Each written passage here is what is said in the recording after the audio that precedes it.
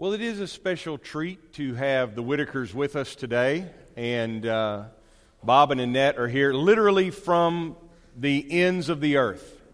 They will tell you more about Swaziland, and being a geography nerd like I am, it's a landlocked country in the south of Africa, near to the other pole of the earth. It's summer there right now, isn't it?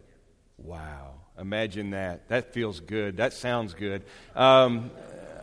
We love that. So come back tonight at 6 p.m. and we'll think thoughts of summer in another part of the world, somewhere where they're warm. But this is a new mission that's exciting. I want to encourage you to, we don't always get an opportunity to meet with them face to face. So let me encourage you to take advantage of that tonight. Also, Cure has put out their reports. They're in their 21st year here. If you, speaking of geography, 57 different nations have been reached through Cure, and one of those is Swaziland. So there's a lot of good news to share about the things that are going on here. By the way, we've got the missions table that's out there now. If you're seeing that and you're thinking, wait, is it October already? No. In 2017, we're going to share what's going on with our missions rather than just sort of shove it into 1 month. We're gonna keep that ever before us all year long. And so I want to encourage you to go over, talk to Josh and Kim Bice. They'll tell you about some of these good works that are going on over there. And next week, Josh will be sharing news from our friends in Southeast Asia. So you're part of an active kingdom of God. Did you know that? I mean, not just this congregation, but you and I are part of an active kingdom of God that's doing things in this world. Would you have it any other way? I mean, the alternative is for this to be boring and short and for it to get over with, and then we can all go home and eat chili and watch football. Hear, hear, amen. Okay, that's fine, but that's nothing. I mean, what we're involved in is this incredible mission that's shaking up the world. It's shaking up a world that's been broken and busted by sin and putting the pieces back the way God wants it to be. And you and I get the privilege of being a part of that. Generation from generation, we see people closer in step with what God is doing. I've been in this long enough now to see people who were little children that are now deciding to go off and spend their lives as missionaries. I've been in this now long enough to see people who were the kid that you couldn't keep quiet in the pew and he's all, rummaging around and the parents are always apologizing for him or for her and now they want to go into ministry. I wasn't preferencing him because, I'm only thinking of guys preaching or something like that or ministry. It's because it's usually the boys that have the hardest time sitting in here. Trust me, I know I was one of them. You and I get to be a part of something amazing. And my encouragement to you is don't take that for granted. Because when we get called into His service, be ready. Be ready for something amazing to happen. And be ready even though there may be, as Bob was saying in his thoughts before the communion, there may be an opposition to the truth because it will happen. And this is why we have so much encouragement from Scripture not to be afraid. Last week we looked at the text from Numbers chapter 13 and 14. And Caleb was alone among the spies encouraging the others, don't be afraid, we can do this. Finally, Joshua joins in, but there's still 10, a majority of them, that say, no, we can't. They suffer not for their courage and risk. They suffer because of their fear. And Jesus encourages us to fear less also. There's a background to the text I want to share with you today. It's going to be on the screen. It'll be Matthew 10. I'll read it in a moment. You can find it if you want. But the background here is just like the text from Numbers chapter 13. Jesus is sending out 12. There's 12 messengers getting ready to go out on a mission. And Jesus is giving these messengers instructions to announce the kingdom rule of God, to announce that the Messiah is here, to announce that God has initiated His kingdom. The instruction is, go to the house of Israel. Rely on their peace. Rely on their hospitality. Depend on them receiving this message. But above all, he says, do not fear them. And at first glance, what an odd thing to say. He's sending them out not among those pagan Gentiles or those worldly people who don't know God. He's sending them out to the children of Abraham, Isaac, and Jacob. And yet, he says, now don't be afraid of them. Let's take a look at the text, starting in verse 5. These 12, Jesus sent out with the following instructions. Do not go among the Gentiles or enter the towns of the Samaritans. Go rather to the lost sheep of Israel. As you go, proclaim this message. The kingdom of heaven has come near. Heal the sick. Raise the dead, cleanse those who have leprosy, drive out demons. Freely you've received, freely give. Do not get any gold or silver or copper to take with you in your belts. No bag for the journey, no extra shirt or sandals or a staff, for the worker is worthy of his keep. Whatever town or village you enter, search there for some worthy person. Stay at their house until you leave. As you enter the home, give it your greeting. If the home is deserving, let your peace rest on it. If it is not, let your peace return to you. If anyone will not welcome you or listen to your words, leave that home or town. Shake the dust off your feet. Truly, I tell you, it'll be more bearable for Sodom and Gomorrah on the day of judgment than for that town. I am sending you out like sheep among wolves. Therefore, be as shrewd as snakes and as innocent as doves. Be on your guard. You'll be handed over to the local councils to be flogged in the synagogues. On my account, you'll be brought before governors and kings as witnesses to them and to the Gentiles.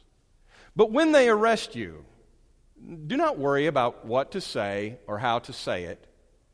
At that time you'll be given what to say, for it will not be you speaking, but the Spirit of your Father speaking through you. Brother will betray brother to death, and a father his child. Children will rebel against their parents and have them put to death. You'll be hated by everyone because of me, but the one who stands firm to the end will be saved. When you're persecuted in one place, flee to another.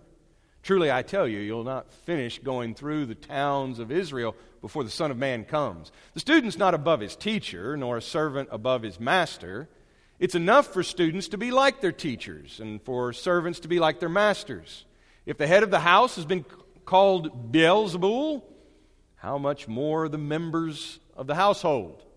So do not be afraid of them, for there's nothing concealed that will not be disclosed, or hidden that will not be made known. What I tell you in the dark, speak it in the daylight.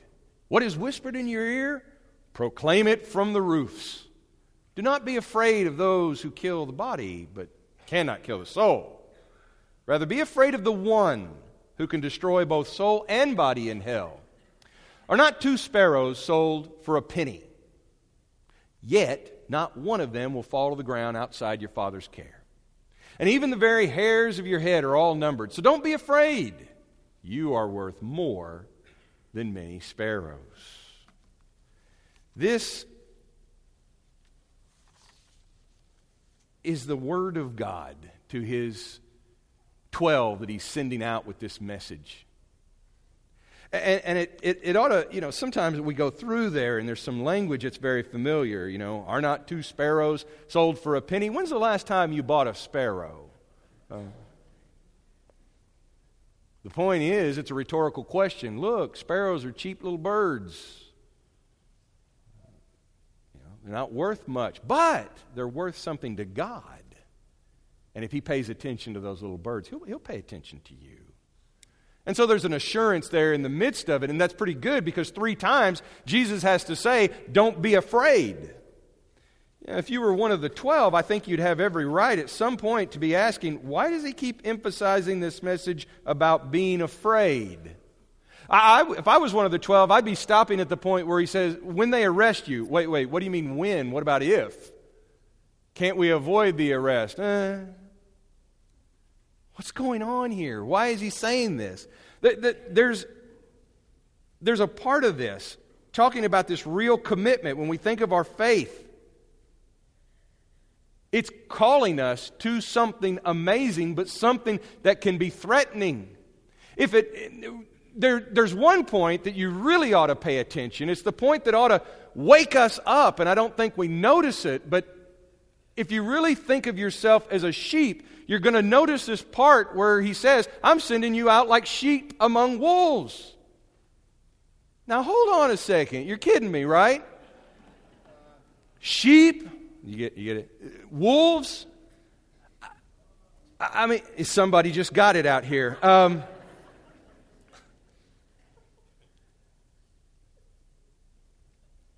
We need a graphic like this. We need a meme because without one, I think we just gloss over these words. What kind of way is this to rally your troops? Can you imagine we send out our missionaries? And if we said to them, you're sheep, and we're going to throw you out in the wilderness with the wolves. Hello? We might not stand for that. And yet I'm going to tell you a truth. Today when you leave these doors, you're sheep and you're going out among wolves. Those wolves may reside in your own family. They may reside in the workplace. They may reside in the world. Some of them could even be right here. It happens. We are called to a discipleship, and Jesus will not soften the truth of that to us. See, this is what happens. When we think of following Jesus as being a disciple rather than a religion, then we begin to recognize just how serious this call to commitment is. I said last week, and I want everybody to hear it, and when people ask me how many members we have in this congregation, I'm going to say none. None. We have disciples. Because a member can stay safe. A member can just sign up for the club. A member can say no to the monthly offers that come up. We need people to do this. We need people to get involved in this. Somebody else is going to get that. That one doesn't fit into my collection of ministries, so I'll just pass on that. That's a member attitude. But a disciple attitude is one that pays attention to where God is sending and what God is doing. A disciple attitude says, where are you taking me today, God? It may not be where I want to go, but I guess I shouldn't be afraid. There's a moment in this text there in Matthew 10:16 where He says, I'm sending you out like sheep among wolves. And I think that our worldly response usually is, well, okay, wait a second, why can't we be wolves then? We'll be wolves. We'll match them fang for fang. Well, that's not the way of the kingdom. That's the sort of tactic that turns lost sheep into wolves. Well, if we're sheep, then shouldn't we be saying, look, okay, if we're going out among wolves, then let's get some body armor. Let's get some protection. Let's get some spiritual armor. There's a difference between being safe and being saved. Because when we're safe, we have to protect ourselves from every attack of a wolf, every challenge, every risk. And that definition of being safe will get us off mission. I remember in 1986, when the Challenger exploded. And there was talk about the risk of going into space, that it cost too much. And so the media, looking for people to talk about this, they were searching for someone. They found General Chuck Yeager, first guy to break the sound barrier. They asked him, they said, isn't this too much risk? This isn't safe. I mean, we can't guarantee the safety of people going into space. And I remember watching Yeager, and it was like they were speaking another language to them. He was just staring at them, squinting. And he said, of course it's not safe. This is outer space. This is test flight. These craft are not designed to be safe. We're testing things. We learn from it. We go on. Church, where did we ever buy into the lie that following Jesus means that nothing is ever going to happen to us? And where did we ever buy into the idea that following Jesus means that He's our genie and He's going to make life just perfectly, wonderfully comfortable for us because God's got nothing better to do than to make sure that I don't ever sweat? See, that's how lost sheep become wolves, is they buy into those lies. Those are some pretty vicious-looking sheep. And that's why, He said, I'm sending you out among the lost sheep of Israel. That doesn't sound so bad. Everybody wants to go and rescue the baby lamb. Oh, we found the baby lamb. You know, when a lost puppy or a lost kitty goes out in the neighborhood and people find it, yay, we found the puppy, we found the kitty, we got it back. Little lost lamb. Let's go get the little lost lamb. But He says, I'm sending you out to the lost sheep of Israel, and I'm sending you out like sheep among wolves. Wait a second. These lambs might be killers, is what you're telling me. Yes. And that's the thing. He's not sending them to those wicked old nasty Samaritans. He's not sending them to those weird Gentiles with all their piercings and body art and all that, and their crazy religion. He's sending them out to those respectable lost sheep of Israel who are supposed to know the Bible and know the temple. Lost sheep can be threatening because lost sheep are threatened by God's truth. Lost sheep usually are lost because they're a little rebellious at some point. They may not know it. They may have wandered from their shepherd. They may have equated the comfort of their own life, their own sense of control, their own standard of religion. They may have equated that with God's mission. And that's where they misunderstand authority. This isn't my idea. It's right there in the text. Do you see what they'll do? Jesus warned them. He said, they're going to take you before councils. Councils. A friend of mine, a mentor, he had a plaque on his desk. I'm going to find one of these, and I want one. It said, God so loved the world that He didn't send a committee. And that to me now is the greater terror in religion. Councils and committees and groups. Sanhedrins.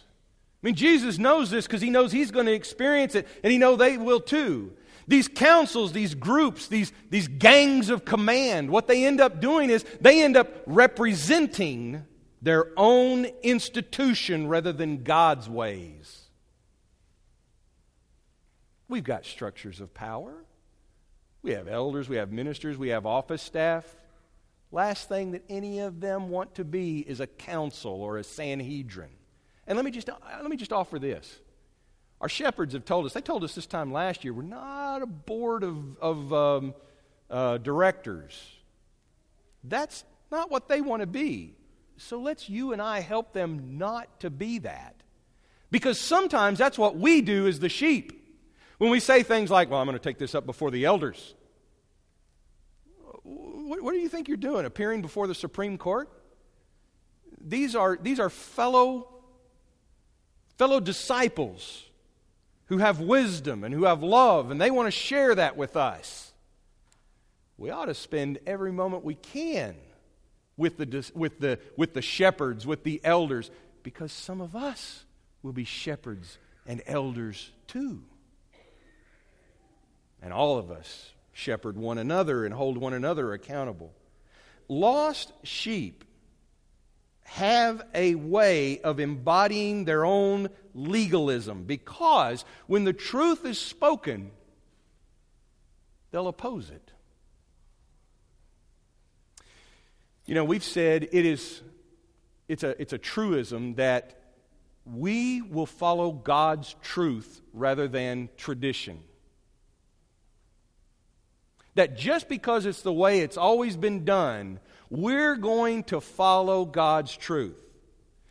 The paradox is that doing that is our tradition. Our tradition is to be non-traditional. It's been enjoyable during my life to see how that works out. I still believe in it. I still think it's possible. But I will tell you that the hardest thing is when you don't recognize that you have traditions, understanding the difference between our traditions, our prejudices, our desires, our decisions, and God's truth. I want a new bumper sticker. You've seen the bumper sticker. It used to be very popular. God said it, I believe it, that settles it. I want one that says, God said it, sometimes I struggle with it, but I'm going to trust Him anyway. Because that seems to be more the reality. The truth is sometimes a very welcome thing. But sometimes it can be harsh. And that's the nature of truth. The good news of the truth, though, is that even when it's harsh, it's for our healing. It's for our good. Sadly, some will oppose that truth because it means they have to give up their control. And so you may run into these wolves, these lost sheep who've become wolves, or you may be tempted to be wolfish because you're being asked to conform to something other than God. And sometimes the powers that want us to conform look like religion, but it's not of God. Jesus says the way through this then, for us sheep among wolves, is to be like serpents and doves. There's a lot of animals contained in this. The serpent is the symbol of wisdom. The dove is the symbol of innocence. We're unafraid to tell the truth. That's the only wisdom that we need to have. It doesn't mean that telling the truth gives us license to be rude or gives us license to be arrogant.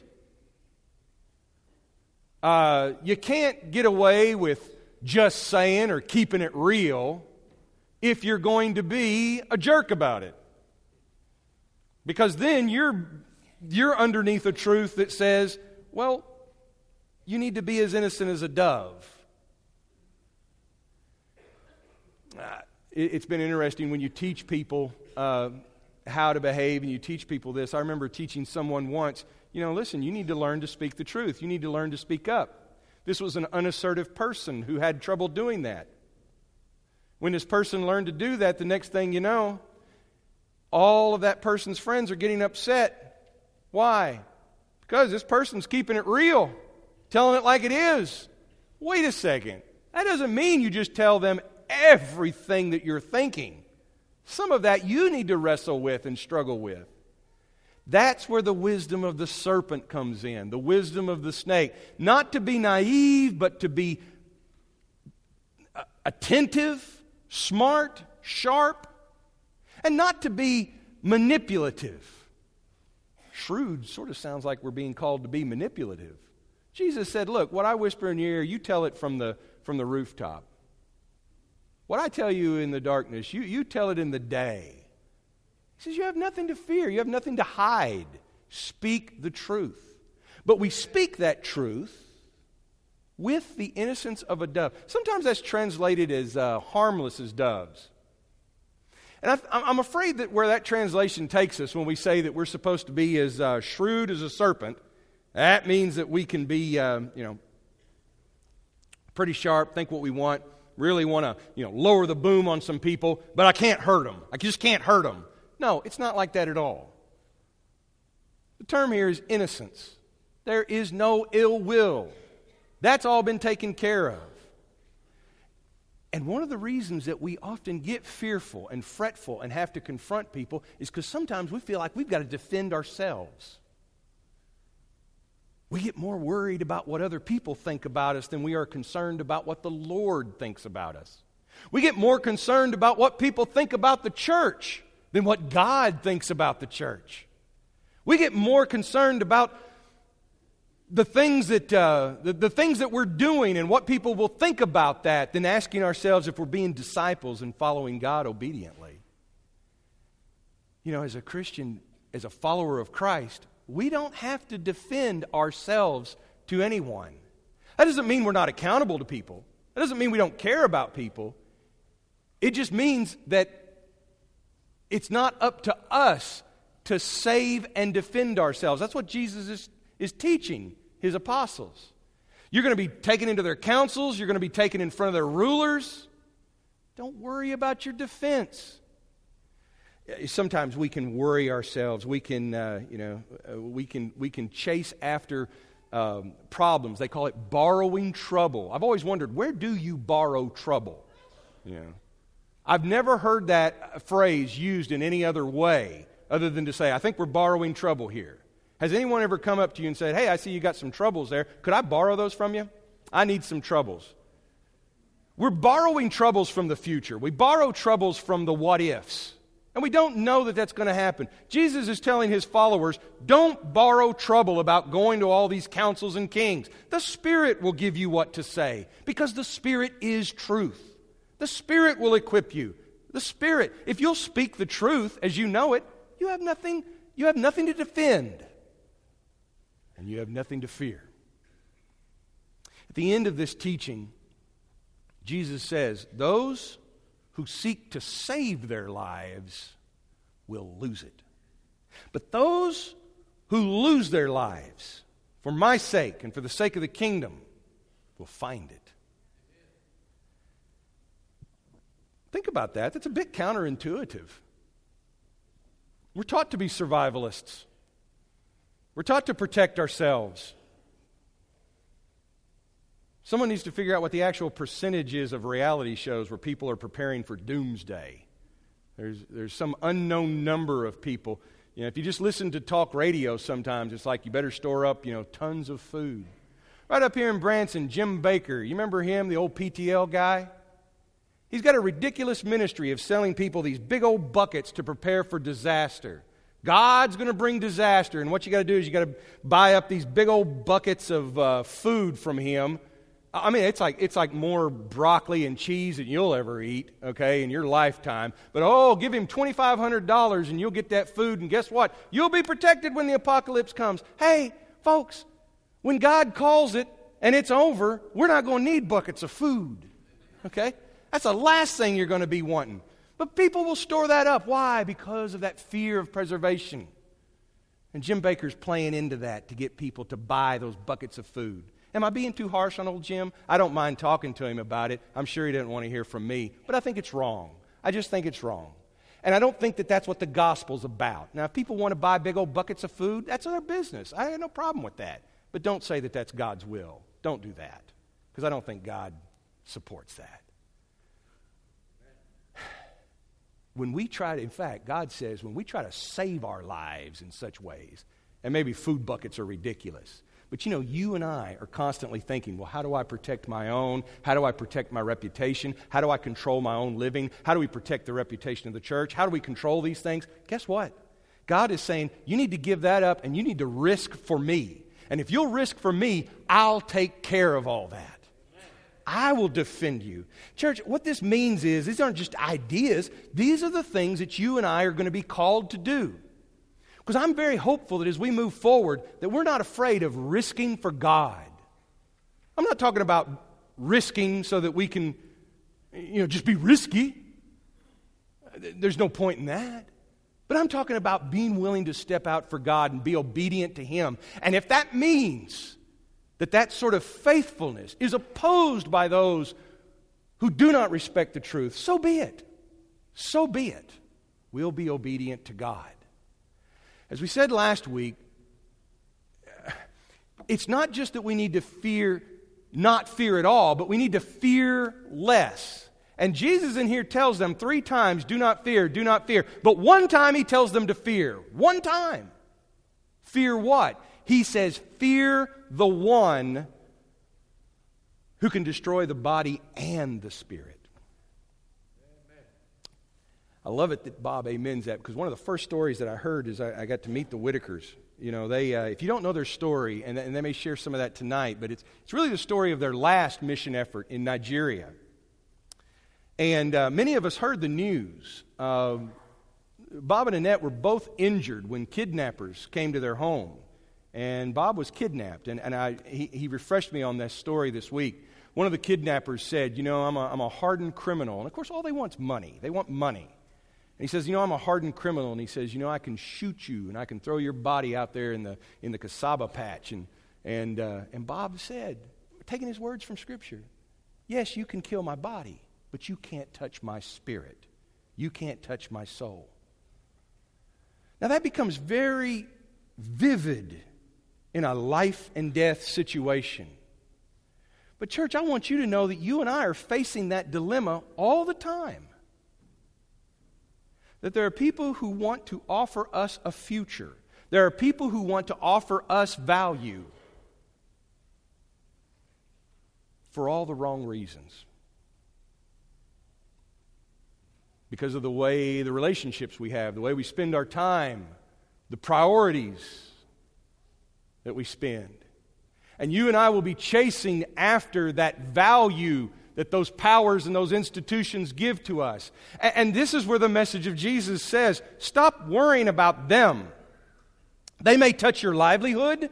There may be forces that can affect your health. There may be forces that can affect your paycheck, your pocketbook, your life, the place you live. But none of the forces in this world can affect your soul. Only God has that privilege. And by the way, it's not an either or, it's a both. God is the creator of both body and spirit.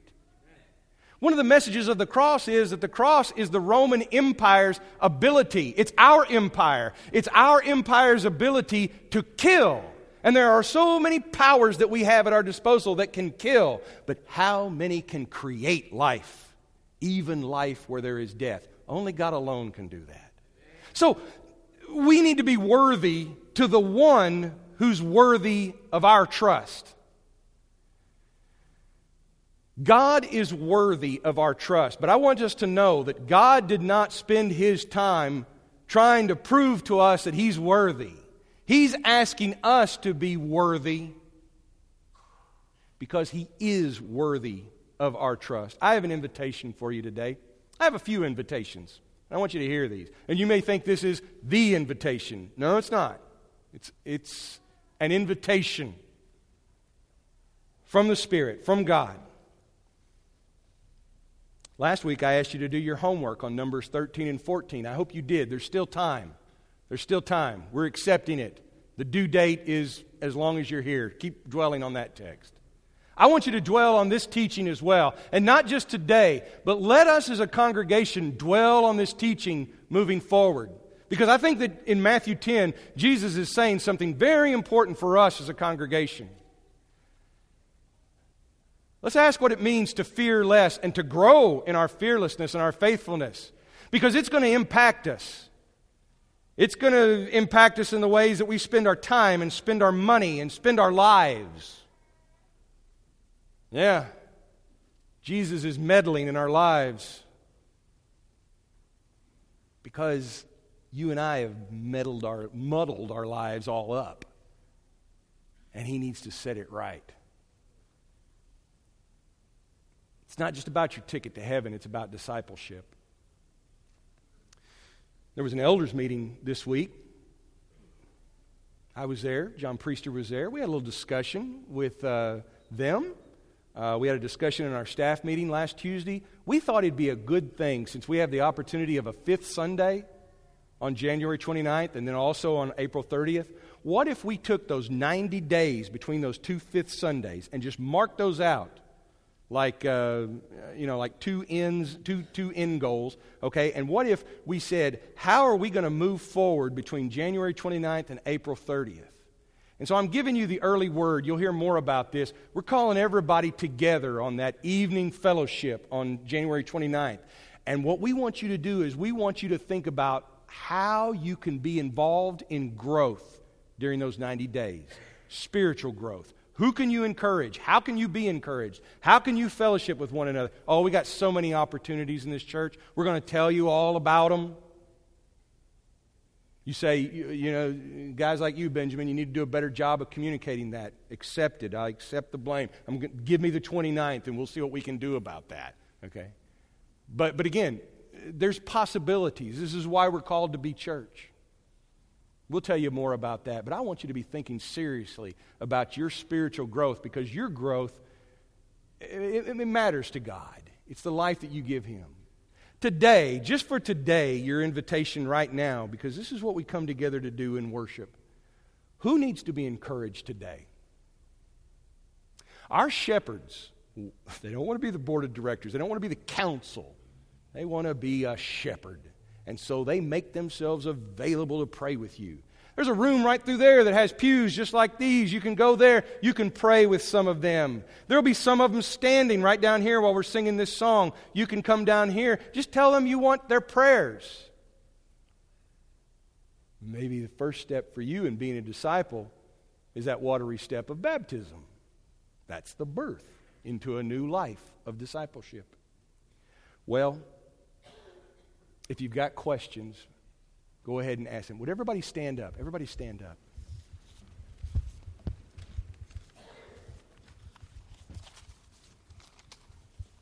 Pray with me. Father, if there are any here today who need this moment of encouragement, I pray that your Spirit will give it to them privately, or that if they need to move forward or lean over to the person that they're talking to and say that they need that encouragement, or if they need to come down here and talk to one of these elders, and that can be a scary thing, I pray that they'll not be afraid of that risk.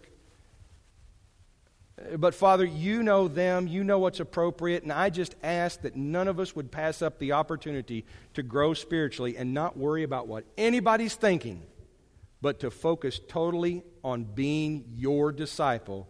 And Father, help us not to be afraid. We ask this in the name of Jesus. Amen. Logan will lead us in that song. If you need to respond, let us know.